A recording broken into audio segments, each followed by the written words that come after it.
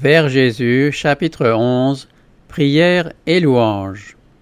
Dieu nous parle par la nature et par la révélation, par sa providence et par l'influence de son esprit. Mais cela n'est pas suffisant. Nous avons besoin de lui ouvrir notre cœur. La vie et l'énergie spirituelle dépendent d'entretiens réels et directs avec notre Père céleste. Notre esprit peut se reporter sur Dieu. Nous pouvons méditer sur ses œuvres, sur sa miséricorde, sur ses bénédictions. Mais ce n'est pas là, dans le sens le plus complet du mot, être en communion avec lui. Pour être en communion avec Dieu, il faut avoir quelque chose à lui dire concernant notre vie réelle. Prier, c'est ouvrir à Dieu son cœur comme on le ferait à son plus intime ami.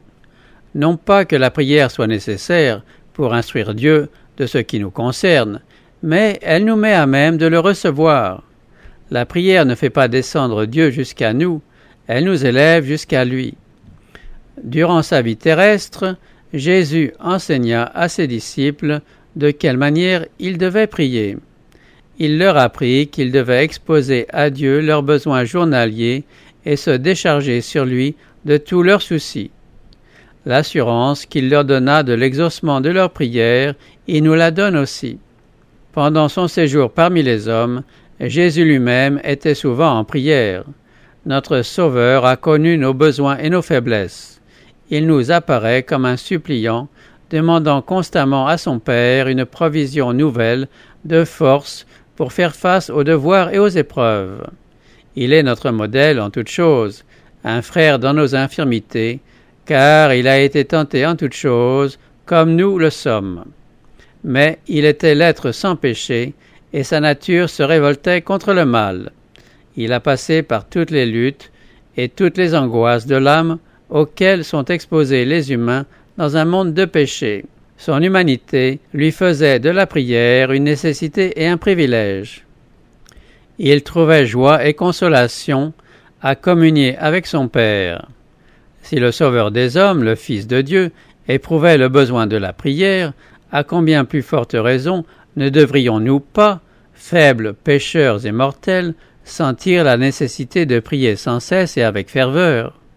Notre Père céleste désire répandre sur nous la plénitude de sa grâce. Il ne tient qu'à nous de boire à longs traits à la source de l'amour infini. N'est-il pas étrange que nous prions si peu? Dieu est tout disposé à exaucer les prières du plus humble de ses enfants, et pourtant ce n'est qu'à contre-cœur, semble-t-il, que nous lui faisons connaître nos besoins. Que peuvent penser des humains, êtres chétifs et misérables, sujets à la tentation, les anges du ciel quand ils les voient prier si rarement et avec si peu de foi, alors que le Dieu d'amour veille sur eux avec la plus tendre sollicitude, prêt à leur donner plus qu'ils ne peuvent demander ou même penser? Les anges aiment à se prosterner devant Dieu et à être en sa présence. Ils considèrent la communion avec lui comme leur plus grande joie. Tandis que les habitants de la terre, qui ont un si pressant besoin de l'assistance que Dieu peut leur accorder, semblent se plaire à marcher sans la lumière de son esprit et privés des douceurs de sa présence. Les ténèbres du mal enveloppent ceux qui négligent la prière. Les tentations insidieuses de l'ennemi les font tomber dans le péché. Et tout cela parce qu'ils ne profitent pas du privilège de la prière. Comment les fils et les filles de Dieu peuvent-ils avoir de la répugnance à prier, alors que la prière est, dans la main de la foi, la clé qui ouvre les trésors du ciel où sont renfermées les ressources infinies de la toute-puissance? Sans la prière continuelle et sans une vigilance qui ne se dément jamais, nous sommes en danger de tomber dans l'indifférence et de nous éloigner du droit sentier. L'adversaire sait bien que par des prières ardentes faites avec foi, nous obtiendrons la force de résister à ces tentations. Aussi cherche-t-il sans cesse à obstruer devant nous le sentier du trône de la grâce. L'exaucement de nos prières dépend de certaines conditions. Une des premières, c'est que nous sentions le besoin du secours de Dieu.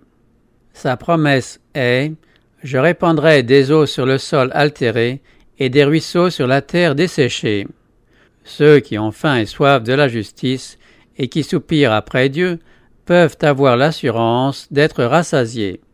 Il faut que le cœur soit ouvert à l'influence de l'Esprit si l'on veut recevoir la bénédiction de Dieu. Notre grand besoin est lui-même l'argument qui plaide le plus éloquemment en notre faveur. Mais encore faut-il adresser nos requêtes à Dieu. Demandez et vous recevrez, dit-il.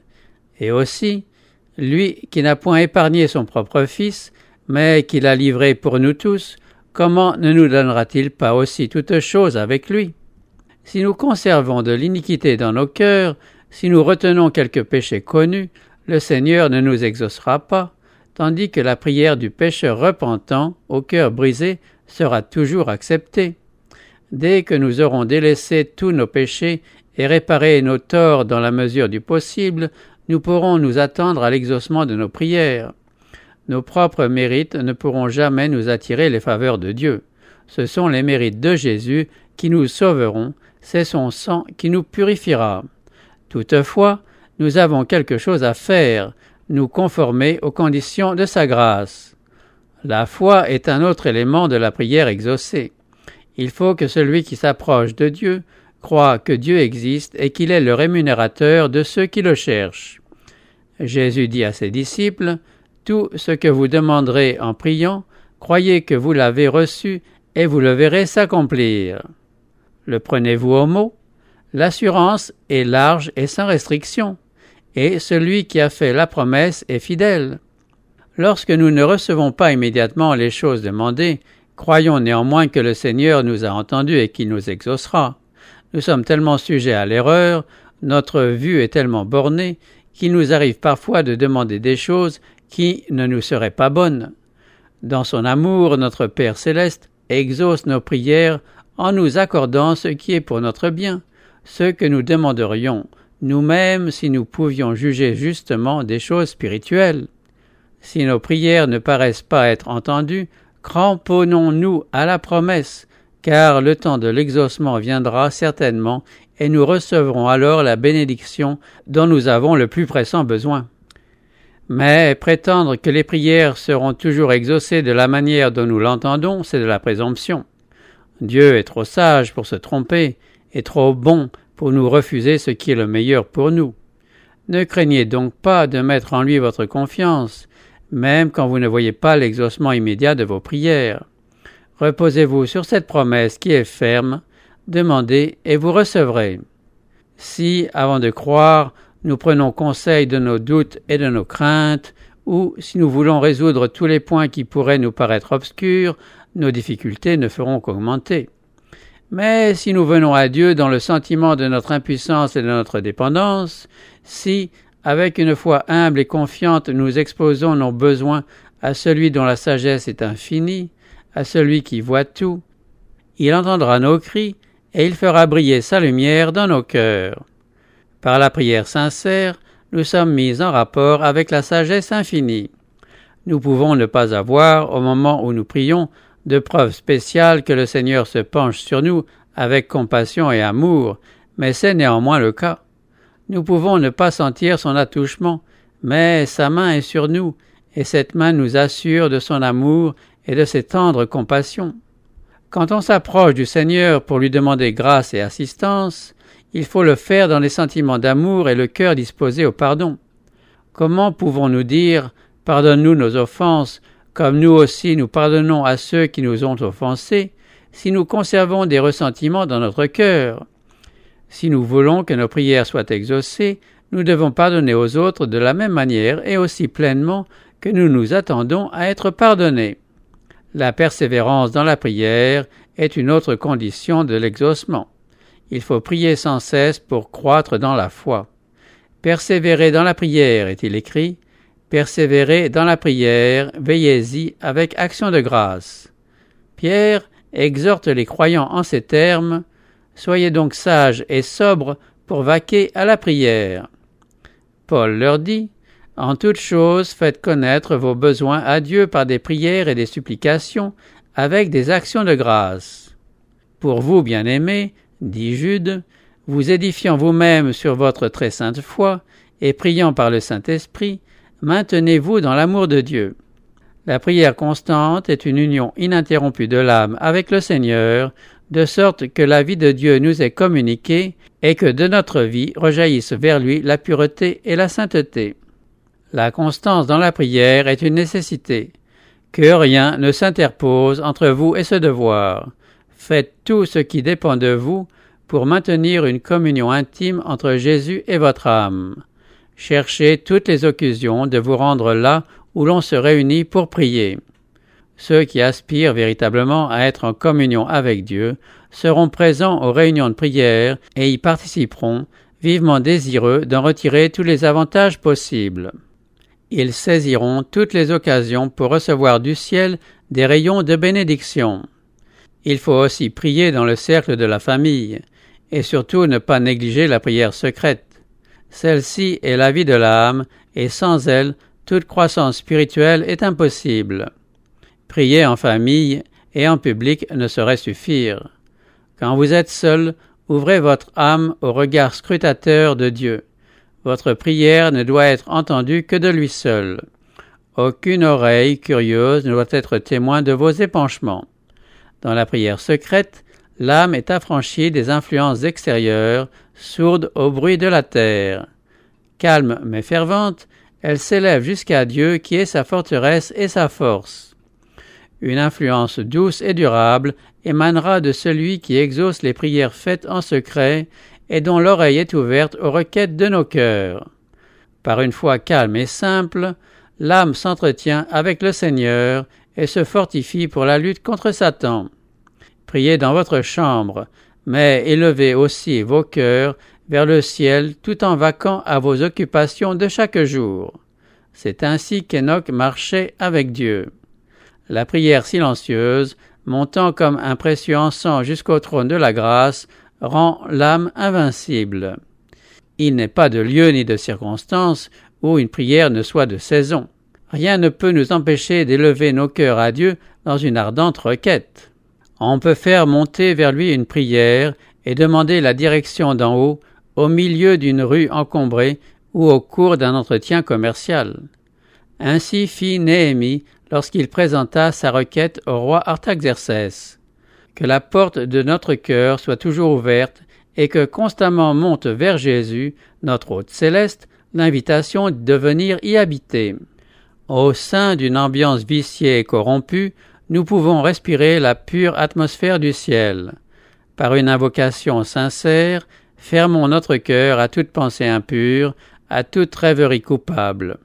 Ceux dont le cœur est disposé à recevoir le secours et la bénédiction de Dieu vivront dans une atmosphère plus sainte que celle de la terre et seront en communion constante avec le ciel.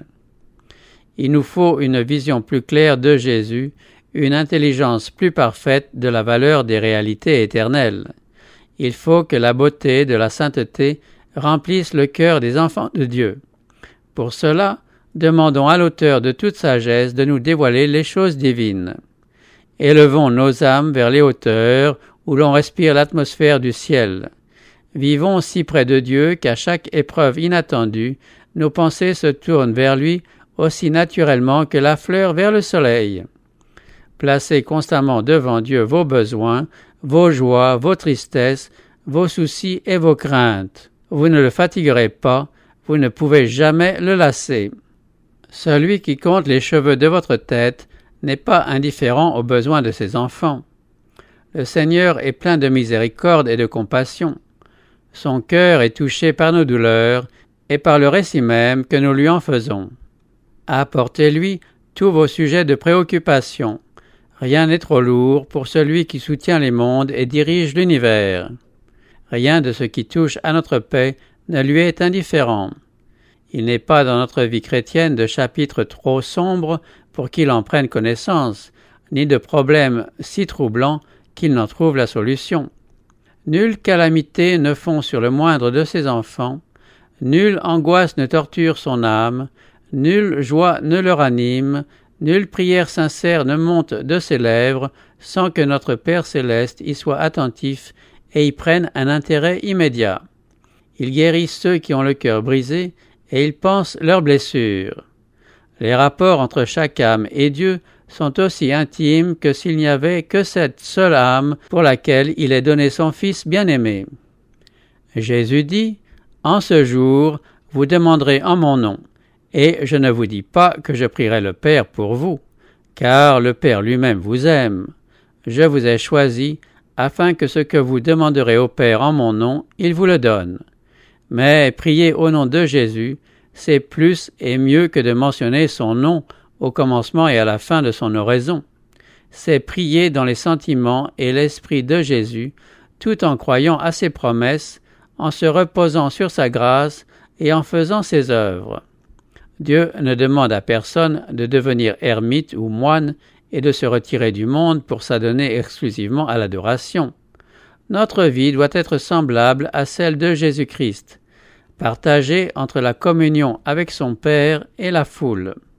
Celui qui se contente de prier se lassera bientôt de le faire, ou ses prières finiront par n'être plus que de vaines redites. Celui qui se retire de la vie sociale, loin des devoirs et des luttes chrétiennes, celui qui cesse de travailler activement pour le Maître, qui a tant fait pour nous, perd l'objet même de la prière, et il ne lui reste plus rien qui le pousse à la pratique de la piété. Ses prières deviennent personnelles et égoïstes. Il ne peut plus demander à Dieu la force nécessaire pour travailler au bien de l'humanité et à l'édification du royaume de Jésus-Christ. Nous perdons beaucoup en négligeant le privilège de nous unir à d'autres chrétiens en vue de nous encourager mutuellement au service du Seigneur. Les vérités de la parole inspirée perdent leur éclat et leur importance. Nos cœurs ne sont plus éclairés et vivifiés par leur influence sanctifiante, et nous déclinons spirituellement. Dans nos rapports entre chrétiens, nous perdons beaucoup par le manque de sympathie les uns envers les autres. Celui qui se renferme en lui-même n'occupe pas la place que le Seigneur lui avait assignée. La culture convenable de l'élément social de notre nature nous porte à sympathiser avec autrui et contribue à notre développement en vue du service de Dieu. Si les chrétiens voulaient se réunir pour se parler mutuellement de l'amour de Dieu et des précieuses vérités de la rédemption, ils trouveraient force et rafraîchissement. Chaque jour, il nous est possible d'avoir une connaissance plus profonde de notre Père céleste. Nous pouvons faire journellement de nouvelles expériences de sa grâce. Celles-ci feront naître en nous le besoin irrésistible de parler de son amour, et ces récits même réchaufferont et stimuleront nos cœurs. Si nous pensions davantage à Jésus, et si nous parlions plus souvent de lui et moins de nous-mêmes, nous jouirions beaucoup plus de sa présence. Si nous pensions à Dieu, chaque fois qu'il nous donne des preuves de sa tendre sollicitude, il serait constamment dans nos pensées et nous prendrions tout notre plaisir à le louer. Nous parlons des choses temporelles parce qu'elles nous intéressent. Nous parlons de nos amis parce que nous les aimons et que nos joies et nos douleurs sont intimement liées aux leurs. Et pourtant, nous avons infiniment plus de raisons d'aimer Dieu que nos amis terrestres. Lui donner la première place dans nos pensées, parler de sa bonté et de sa puissance devrait être pour nous les choses les plus naturelles du monde. Les riches dons qu'il nous a accordés ne doivent pas avoir pour but de nous absorber tellement que nous n'ayons plus une seule pensée pour lui. Ils sont destinés à nous rappeler sans cesse notre bienfaiteur céleste et à nous attacher à lui par les liens de l'amour et de la reconnaissance. Nous sommes trop terre à terre. Élevons nos yeux vers la porte ouverte du sanctuaire céleste où la lumière de la gloire divine brille sur la face de Jésus-Christ, et souvenons-nous qu'il peut sauver parfaitement ceux qui s'approchent de Dieu par lui. Il faut louer l'Éternel davantage pour sa bonté et pour ses merveilles en faveur des fils de l'homme. Nos prières ne devraient pas avoir uniquement pour but de demander et de recevoir. Ne pensons pas toujours à nos besoins et jamais aux bienfaits que nous recevons. Nous ne prions pas trop, mais nous sommes trop chiches de remerciements. Nous sommes les objets de la miséricorde de Dieu et pourtant, avec quelle parcimonie lui exprimons-nous notre reconnaissance en retour de tout ce qu'il a fait pour nous. Autrefois, le Seigneur donna à Israël ses directives quand il s'assemblait pour l'adorer. C'est là que vous mangerez devant l'Éternel votre Dieu, et que vous et vos familles vous ferez servir à votre joie tous les biens par lesquels l'Éternel votre Dieu vous aura béni. Ce qui est fait pour la gloire de Dieu devrait l'être avec joie, avec chant de louange et action de grâce, et non avec tristesse et morosité. Notre Dieu est un Père tendre et compatissant. Ne considérons jamais son service comme un labeur déprimant et angoissant. Adorer le Seigneur et travailler à son œuvre devrait être pour nous un plaisir. Dieu ne veut pas que ceux auxquels il a procuré un si grand salut le considèrent comme un maître dur et sévère. Il est leur meilleur ami, et il veut se trouver au milieu d'eux, quand ils l'adorent, pour les bénir, les consoler et remplir leur cœur de joie et d'amour. Le Seigneur désire que ses enfants trouvent du réconfort à son service et rencontrent dans son œuvre plus de sujets de joie que de sujets de tristesse. Il désire que ceux qui viennent pour l'adorer s'en retournent en portant avec eux la précieuse assurance de sa sollicitude et de son amour, ainsi que la mesure nécessaire de grâce pour se livrer avec joie à leurs occupations journalières et agir fidèlement et honnêtement en toutes choses. Réunissons-nous autour de la croix. Que Jésus-Christ et Jésus-Christ crucifié soient l'objet de notre contemplation, le thème de nos entretiens et de nos plus douces émotions. Gardons le souvenir de toutes les grâces que nous recevons de la part du Seigneur, et dès que nous nous serons rendus compte de son grand amour, consentons à tout remettre entre les mains qui pour nous ont été clouées à la croix. Sur les ailes de la louange, l'âme peut s'envoler vers le ciel. Dieu est adoré dans les cours célestes par des chants et des instruments de musique, et c'est par nos actions de grâce et de reconnaissance que notre culte se rapprochera le plus de celui des armées célestes. Celui qui offre pour sacrifice des actions de grâce me glorifie. Venons donc en présence du Seigneur avec respect, mais aussi avec joie pour lui apporter des actions de grâce et le chant des cantiques.